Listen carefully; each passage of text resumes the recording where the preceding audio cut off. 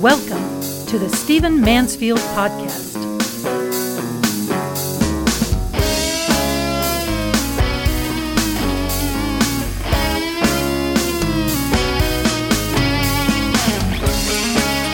Well, welcome to the Stephen Mansfield Podcast. Delighted that you have joined me. Much going on. Let's dive in.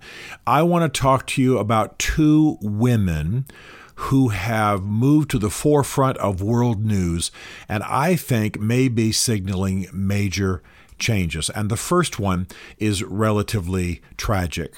On the 16th of September of this year, Mahsa Amini died in Iran. Now, I hope you know that name, but if you don't, this was a young lady in her early 20s.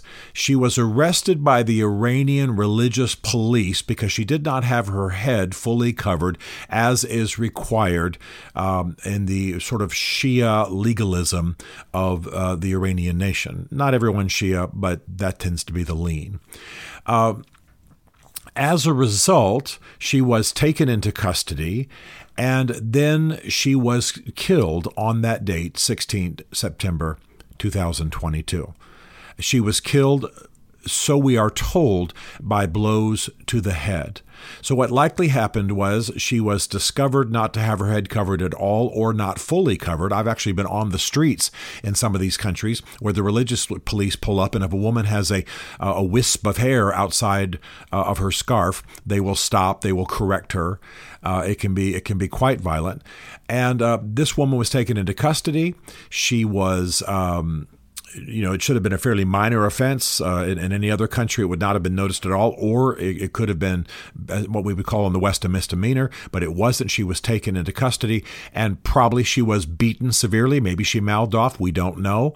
And she was killed. Well, it's her death alone is a great tragedy.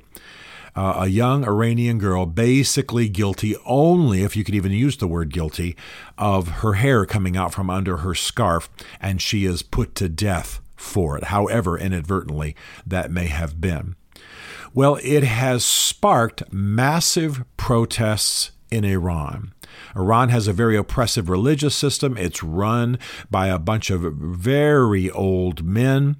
And one of the things you need to know about Iran, and by the way, this brings me to a topic that I care very much about, try to keep before your eyes and your ears in this podcast, is the whole issue of demographics. Because Iran had some very expensive wars and lost a generation, an older generation, and because of birth rates and what have you, you have a very young population in Iran. When I began paying attention to Middle East affairs and consulting on them a little bit, at that time, this was maybe a decade and a half ago, maybe a little bit more, the average age in Iran was 24. And there had been a birth rate explosion and what have you. And so we knew that changes would come to that country. In fact, I just ran the numbers this morning. Iran has about 70 million people, and more than 50 million are below 35. So you have a nation that skews very young. You have a young, hot population. By the way, Christianity is exploding in Iran. What they do is they have basically small groups that drive around in cars and vans, so they can't really be discovered. And they're playing satellite radio and podcasts off of cell phones, and basically worshiping and hearing the scriptures taught in their cars as they drive around, because that can't be tracked. And right now, as I speak, the nation in the world which has experienced the most explosive growth of Christianity is Iran. And it's largely because of the young. It's because of technology. It's because some Western organizations are doing amazing jobs with technology and satellite feeds and what have you. I know some of these. I won't mention them on the air. And so Christianity is exploding. Well, this is in part a demographic thing. Believe it or not, it may sound counterintuitive, but the young, when Christianity is presented in its full-throated, vibrant, reforming, almost radical way than what it really is, the young really gravitate to it. And that's what's going on in Iran. So what's happened now of late is you have had massive protests, largely led by women. In fact, they've been so edgy and so outspoken and so loud that I've actually been concerned deeply about these women that I care for, because what's happening, you see the films, you can watch them on YouTube. A girls' school, in a girls' school, suddenly the girls, because they're lit up about Mahsa Amini and about what's going on in their country, they take off their scarves, they take off the hijab, they're spinning them in the air as protests, their heads are uncovered, and in one particular case, they actually threatened and threw things at the male headmaster of this girls' school and forced him off campus, literally drove him off campus because they're furious. There are great big protests in the streets.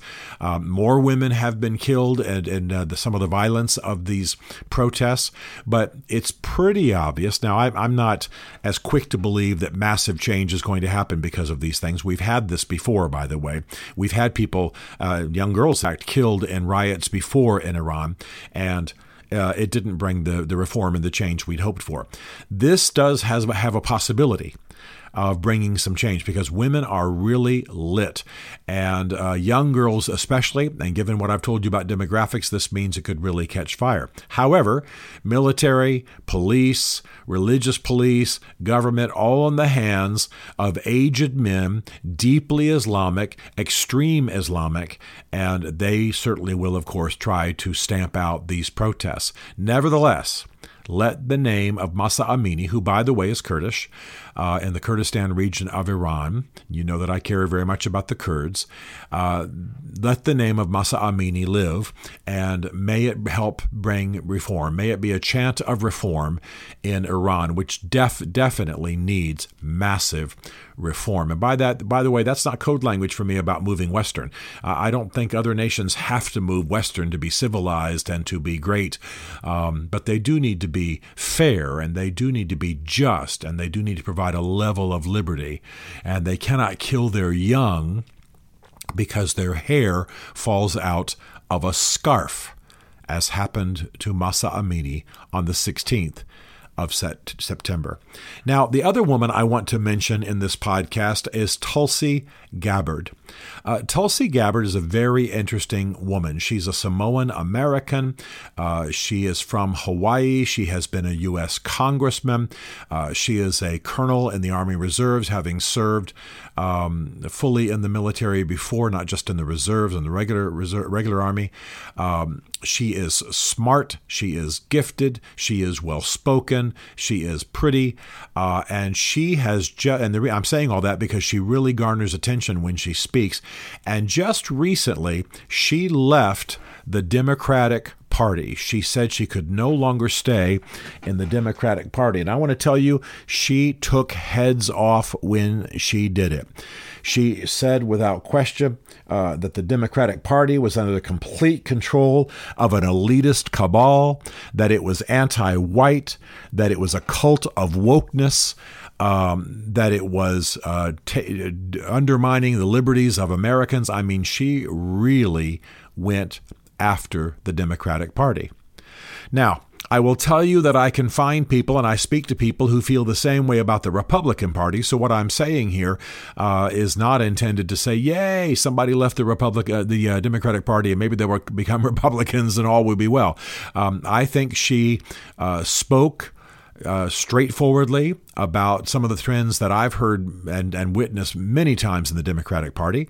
By the way, Tulsi Gabbard was the first Hindu representative in Congress. She's a Vedic Hindu, and so she's very unique in every way, Samoan, Hindu, etc., etc. A very unusual woman. But I think her exit could really ignite more exits And I want to tell you, frankly, it seems to me like there's a surge in, not just in D.C., but in the country, a desire for a third political party. I'm telling you, I think that's coming. And I've often said, and I'm not joking, that if I was asked to start the third party for America, I would call it American Common Sense Party. I would build it as a relatively moderate party comprised of people slightly right, and center left, just slightly center left. I would build on those principles of Frank Capra movies and Mr. Smith Goes to Washington, the things we all agree on. And I would remove from the extremes. Both the Democratic Party and the Republican Party have gone to extremes. The Republican Party, according to all the polls and all the conversations I'm having, has become a Trump cult because they know he can win. Statistically, he can win. And that's what most people are aware the Republican Party has become about, is win at all costs. And I think that Tulsi Gabbard's right. I think that her analysis of the Democratic Party currently is absolutely true, particularly under Joe Biden. I think it's become extreme. I think it's very leftist. I think it is anti-white to some degree. And by the way, I'm the opposite of playing any kind of racist politics, but this is her analysis. And she's only part white, so to speak, if we can even speak of white as an ethnicity. She's mainly Samoan. And so my point is that I think there's a moment happening here when some exposure is taking place. I think the January 6th Commission exposed some things about the Republican Party, about the way Trump behaved in office, about others who were in collusion. I think it became obvious that people knew that some of the charges about the election were not true, but still wanted to use it to try to undo electoral results, et cetera, et cetera, et cetera. I have a dislike, not of all Democrats, but certainly some of the things Democrats champion. And though I'm more with what Republicans are supposed to be about, I'm disappointed in how many of them are conducting themselves. Extreme, even on issues I agree with. I mean, I'm pro-life, and I sometimes hear Republicans talking about abortion, and Republican officials, that is, and I don't recognize my views in what they're saying. It's got a goose-stepping Nazi air to it, and I'm concerned. So this exit by Tulsi Gabbard, who may in fact be intending to start a third party, I don't know, but I think she's saying it well. I think she's identifying issues well. I think it could be a real defining moment. And this is not because I want her to jump into the middle of the Republican Party, but because this is a woman who's been a Democrat, ran for president as a Democrat, but has seen some of the cancers in that party in the same way that others are seeing cancers in the Republican Party. It may be that these two parties no longer serve us. It may be that it's time for other parties to arise that have some hope of success. But definitely the number of independents is rising in America. People are not that enthused about either party.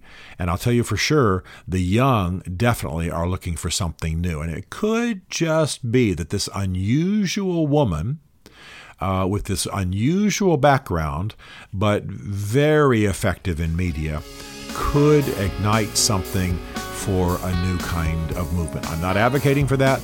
In her case, I'm simply saying this is the trend in our society. Let's keep watching it.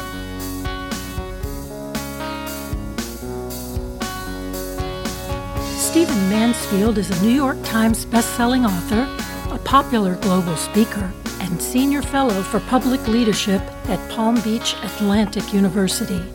His groundbreaking books on faith and society include The Faith of George W. Bush, The Search for God in Guinness, Mansfield's Book of Manly Men, and Lincoln's Battle with God. Learn more at stephenmansfield.tv.